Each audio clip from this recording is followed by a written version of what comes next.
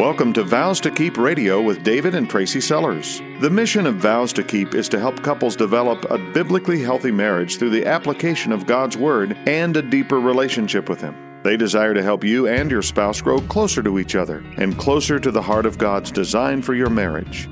Now, here's David and Tracy with today's broadcast. This is David and Tracy Sellers. And we have made vows to keep. Today we're going to talk about an epidemic that's in marriages. But when I say the word epidemic, what comes to mind? I think about the health risks. Do you think of like mass diseases spreading across foreign countries? Yeah, absolutely. It makes me think all of a sudden I better not travel somewhere. And what we're going to be talking about today is an epidemic that is affecting marriages everywhere. I don't think a lot of people escape this. Like a lot of people don't escape the common cold. Pretty much everybody has had a common cold in their life. You've got the Zicam going. You've got your orange juice ready.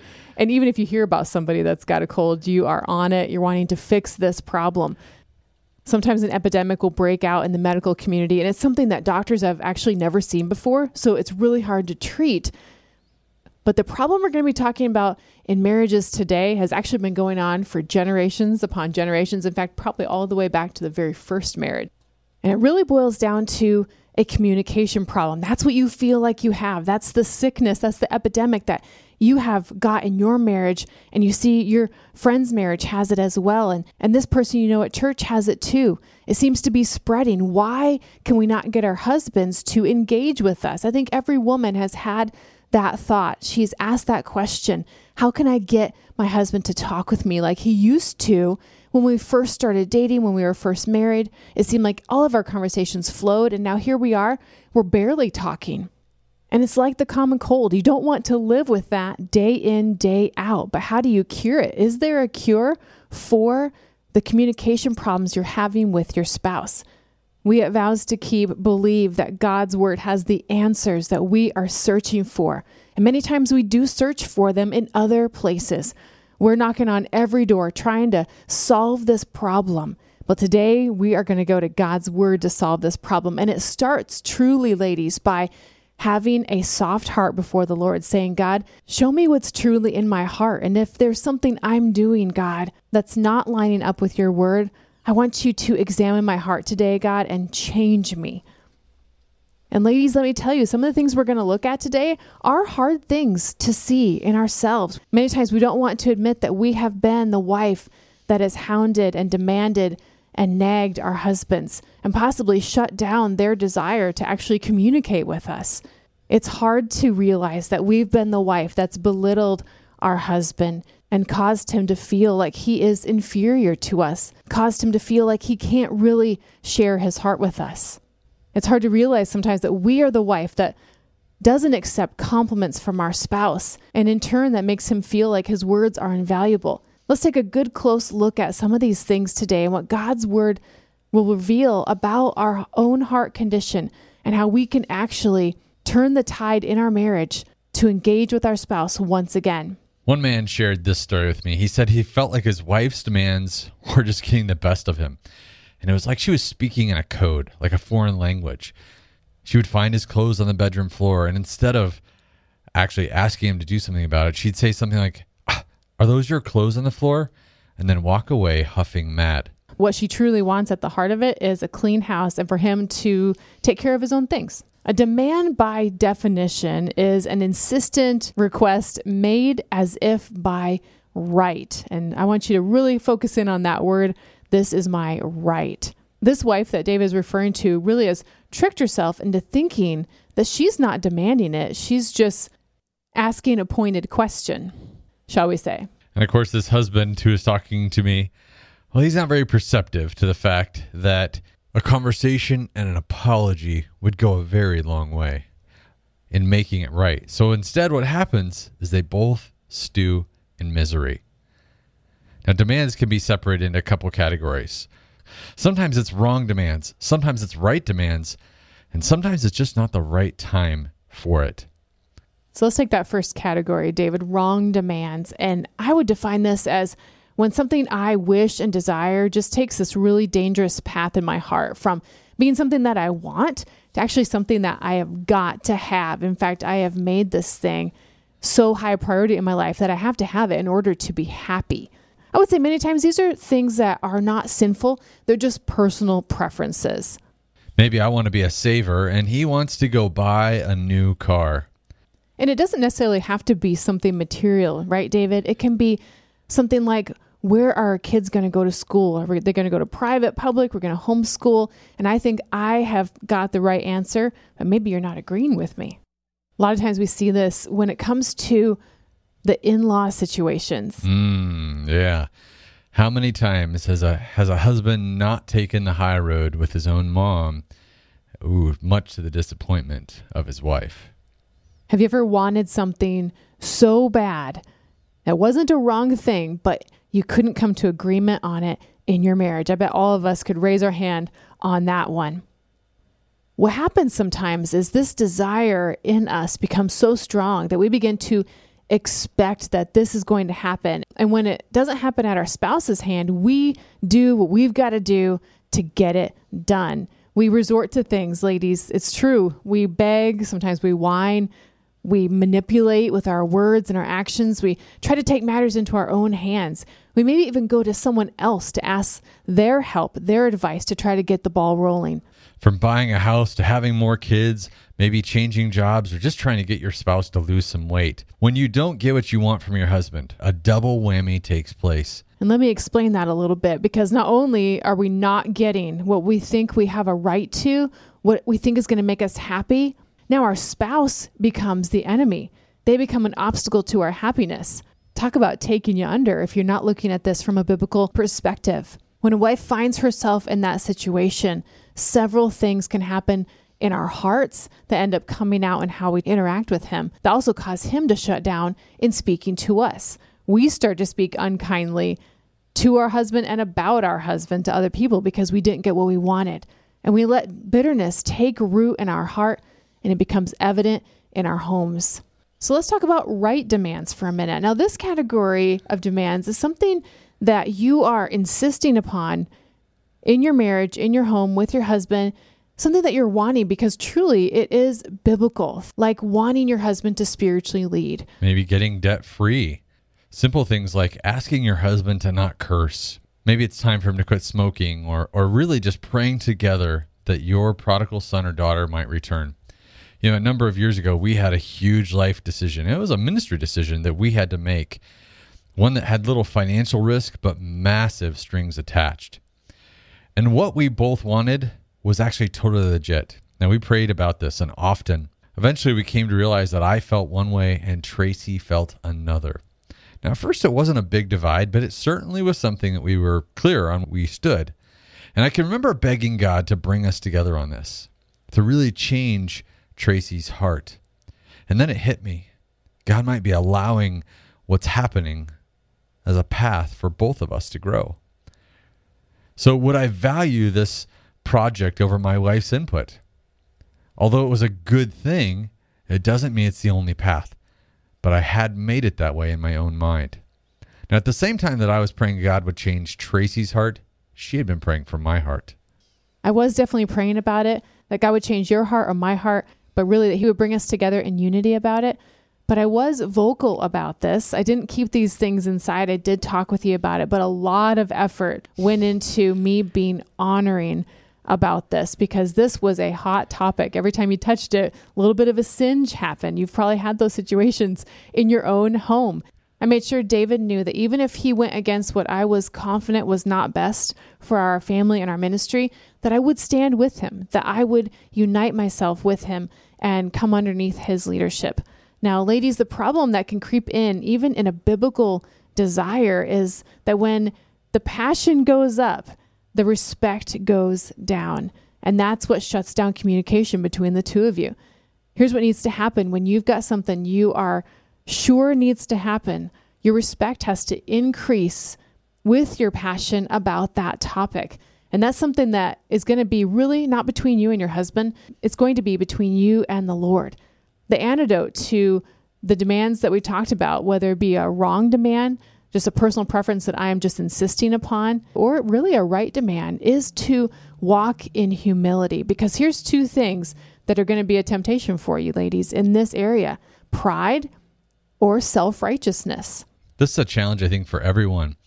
When you see that your spouse is making a bad decision, it's easy to be self-righteous.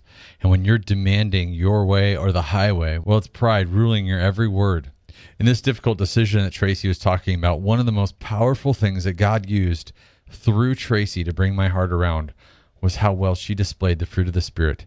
And that extra effort you put into being respectful through that process was so clear.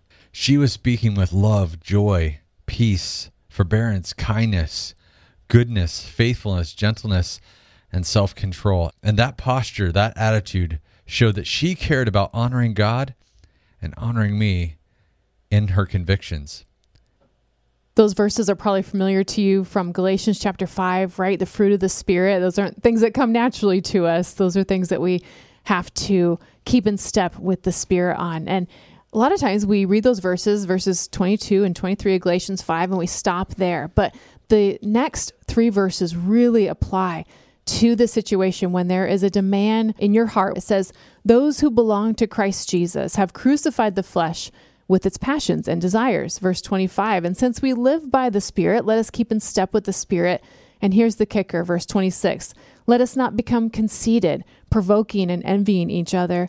Instead, consider others more important than yourself. It's going to be a tempting pitfall for you to consider yourself as more right than your husband if you're basing your demands on the Bible. It's going to be tempting to think more highly of yourself. That conceited heart that verse 26 talks about. The verse lays out the natural order of things when we do that. We end up provoking one another. But in order to stay in step with what God has asked us to do, we need to keep our hearts in good working order before the Lord. And that takes a lot of humility. Recognizing that anything we are has come from Him. Anything we're going to be is going to be by His working alone, and nothing we can do or even insist upon is going to gain us any ground with God. It's only by the blood of Jesus that we're justified. So David, what if a husband is not doing what God's word says? Well, even in this situation that we're talking about, I know my temptation was not to do something that was against God's word, but certainly the strategies that you used in that situation, I think, do apply in all situations. First of all, you asked me a lot of very good questions that took pleasing you out of the equation and really challenged me to please God. You asked me to explain what I was thinking. We had a lot of interactions because it was clear you were trying to understand. But the most important thing, I think, was that you were asking me to compare the choices against God's word, not focusing just on the implications for you or for me, but both of us before the Lord. The most important advice I can give a wife is you need to be your husband's advocate for restoration to God. No matter what the situation is, that has to be your first heart's desire, and not just to be the judge and the jury yourself. It's those hard topics that us ladies really have a hard time just letting go, like just resting in God. Many times we kind of hound our husband when we don't get the answer we're seeking, or when a topic doesn't have a resolution that I like anywhere on the horizon. Not only does this type of hounding conversation say I don't trust God, it actually says to my husband, I don't trust you either. Yeah, many men really struggle with just feeling defeated. If I don't have an answer that I know is going to satisfy her. So what do? Well, we just avoid the topic or talking all together. I'm not saying it's right, but we see it all the time. The wife might be thinking, my husband stinks. He doesn't have a better answer or any answer. Or maybe he just doesn't care enough to help me come up with an answer. And women read so much into a husband's lack of talking. They take it very personally. So our advice is don't act like you're the problem until you actually know that you are. And don't assume that you know him better than he knows himself. Do your best to be open and curious, asking good questions so that you have a chance to try to know his heart, and just assuring him in that process that you are by his side, that you are available to help wherever he needs you. And I'm going to add to that by saying, let your husband know that you believe the best of him. Now she's thinking, okay, this guy doesn't have a good answer at all. And he's thinking, she doesn't trust me. He doesn't actually say to her the question that he probably should. Are you trusting God? Sometimes there actually isn't a better answer. God wants us to go through something. And us husbands, we have a terrible time ever taking those things in prayer. The antidote is to recognize your husband's role and his actual abilities. You see, a lot of wives think to themselves, you know what, he's not fulfilling his role. And it's true, but a lot of times the problem is actually his capacity. This means a godly wife is going to take her husband out of the crosshairs, and she's going to look for ways that she can come alongside him to take some of that overload off of his shoulders. This starts by joining in prayer together about the priorities that we have, taking those things before the Lord and really wrestling with what can go. Another antidote to this that many times gets overlooked is asking for forgiveness. A wife that really wants to bond to her husband, get him to engage once again, can say, babe, I'm sorry that I've treated this thing, this big topic, really as something between you and I, rather than something that I need to rest in God for. And I'd like to pray for my heart to change about my desire and trust that if it doesn't turn out, I'm going to submit to God's sovereignty in this area. That kind of conversation can really change the whole game. Ladies, this means resting in God's timing and really encouraging your husband to do the exact same thing. Sometimes it's not that you're demanding. It's something that simply doesn't have an answer and might not for a very long time. Boy, stay in communication about that topic. Come together often, but do so to bring it before God in prayer, to encourage each other. When there's an outstanding issue that seems to not have an end in sight, discouragement runs thick. Remind each other of truths in God's word that will allow us to persevere through the season. We've talked about demands. We've talked about hounding, trying to get the answer that you want. And this next category, David, really is pretty similar, but has some differences as well. And this is the problem of nagging. Oh my goodness, seriously, I just said the word nag. Like it makes me kind of cringe just saying that out loud, because we've all got that person in our mind that would fit this category, don't we? The lady that rules by her biting tongue, but has no idea that she's like the woman described in Proverbs 21:9. It's better to live on the corner of a roof than to share a house with a nagging wife, or better to live in a wilderness than with a nagging and hot-tempered wife. Okay, so what I just read from Proverbs there says homelessness is preferred to living with this kind of woman. Oh, dear Lord, would you save us from being like this? And if I am like this, God, help me to change into a soft-hearted, joyous person that would trust in you and not in my ability to control. So even though it's a little touchy, girls, I think we should spend a few moments on this topic so God can speak to our hearts and shine his truth on this, if it is in fact an issue. In order to do that, though, we've got to think about how and if we nag. If we're going to recover from this, we've got to know what it is.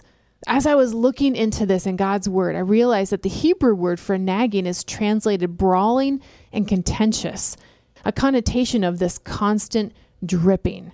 Is there an area of your life and marriage, ladies, that you are constantly dripping on your husband, wearing him down slowly over time like a stream carving a canyon? Many times these aren't those difficult conversations that we need to have. They're not the things that keep cropping up, the big life decisions that need to be made, those hard topics that don't seem to have an answer. These are the little details of life, the things that we want done in a really specific way. Let me give a personal example. We have a construction project going on at our house, and it's been going on for a long time. And I've really had to get my heart right with the Lord on this topic because, boy, I'd really love to see this brought to completion. I'd love to have the room done, be able to walk in and know that we don't have any other to-do lists on this project. It would be very tempting for me to constantly drip on David on this topic, to slowly wear him down till he finally does what I want him to do. I might get the end result. I might get the construction project completed, but what would I have accomplished within my marriage by doing that? The big takeaway with nagging is this: telling your husband how much something he has done or not done is bothering you. When a husband hears repeatedly over and over, hey, I asked you to do this. Won't you do this? Why didn't you do that? It speaks disrespect loud and clear. But we feel justified in it because we actually feel disrespected. Like what we've asked of our husband isn't worth their time and attention. We translate that into that we aren't worth their time and attention. I've asked him to do this task. I've asked him 15 times. He's not honored that, so he's not honoring me.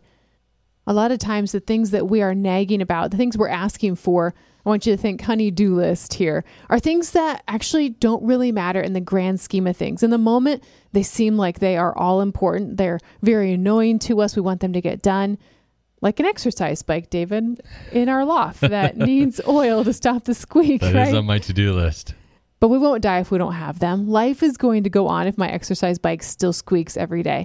The greater plan and purpose that God has for you and your family is not going to be thwarted by a toilet that runs all the time or a phone call your husband keeps putting off.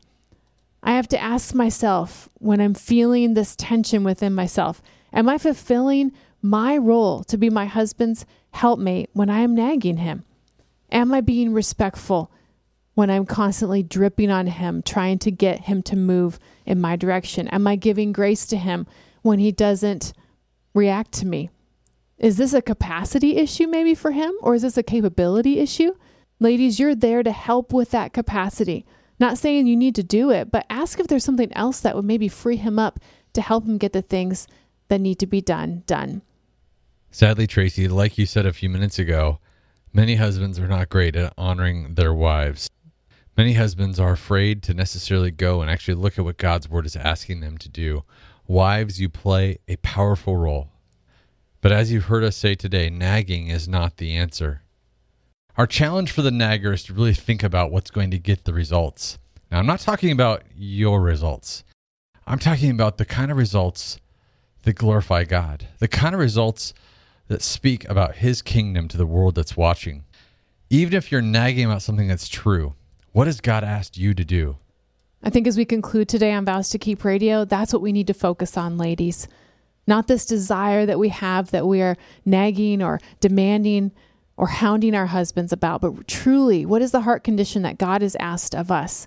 In Colossians chapter 3, it says, "Therefore, as God's chosen people, holy and dearly loved, you must clothe yourselves with tender-hearted mercy, kindness, humility, gentleness, and patience, making allowance for each other's faults and forgiving anyone who has offended you." It says, "Remember, the Lord forgave you, so you must forgive others. And above all, clothe yourselves with love, which binds us all together in perfect harmony." That's the unity that you desire in your marriage. That's the engagement that you desire your husband to have. So first of all, clothe yourselves in these things.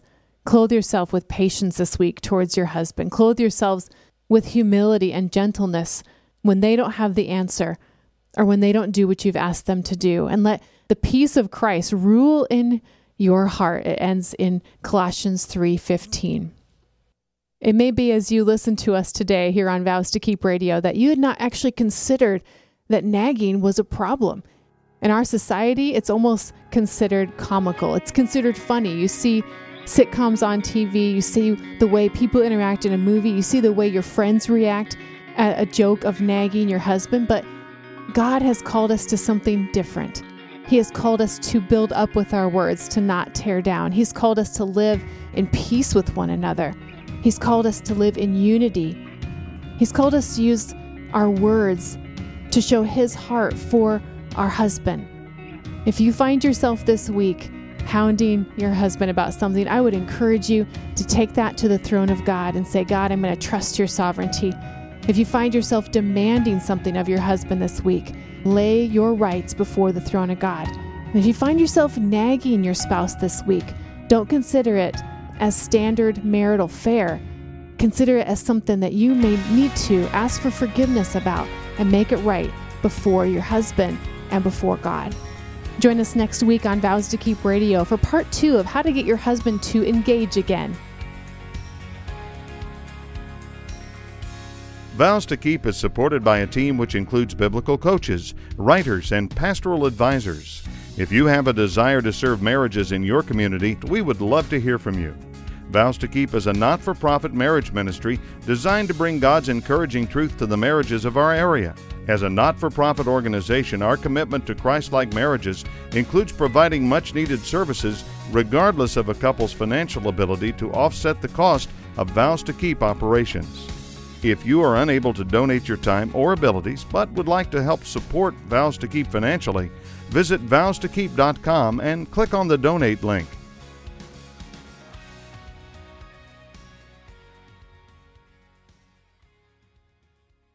This program is sponsored by Vows to Keep of Zanesfield, Ohio.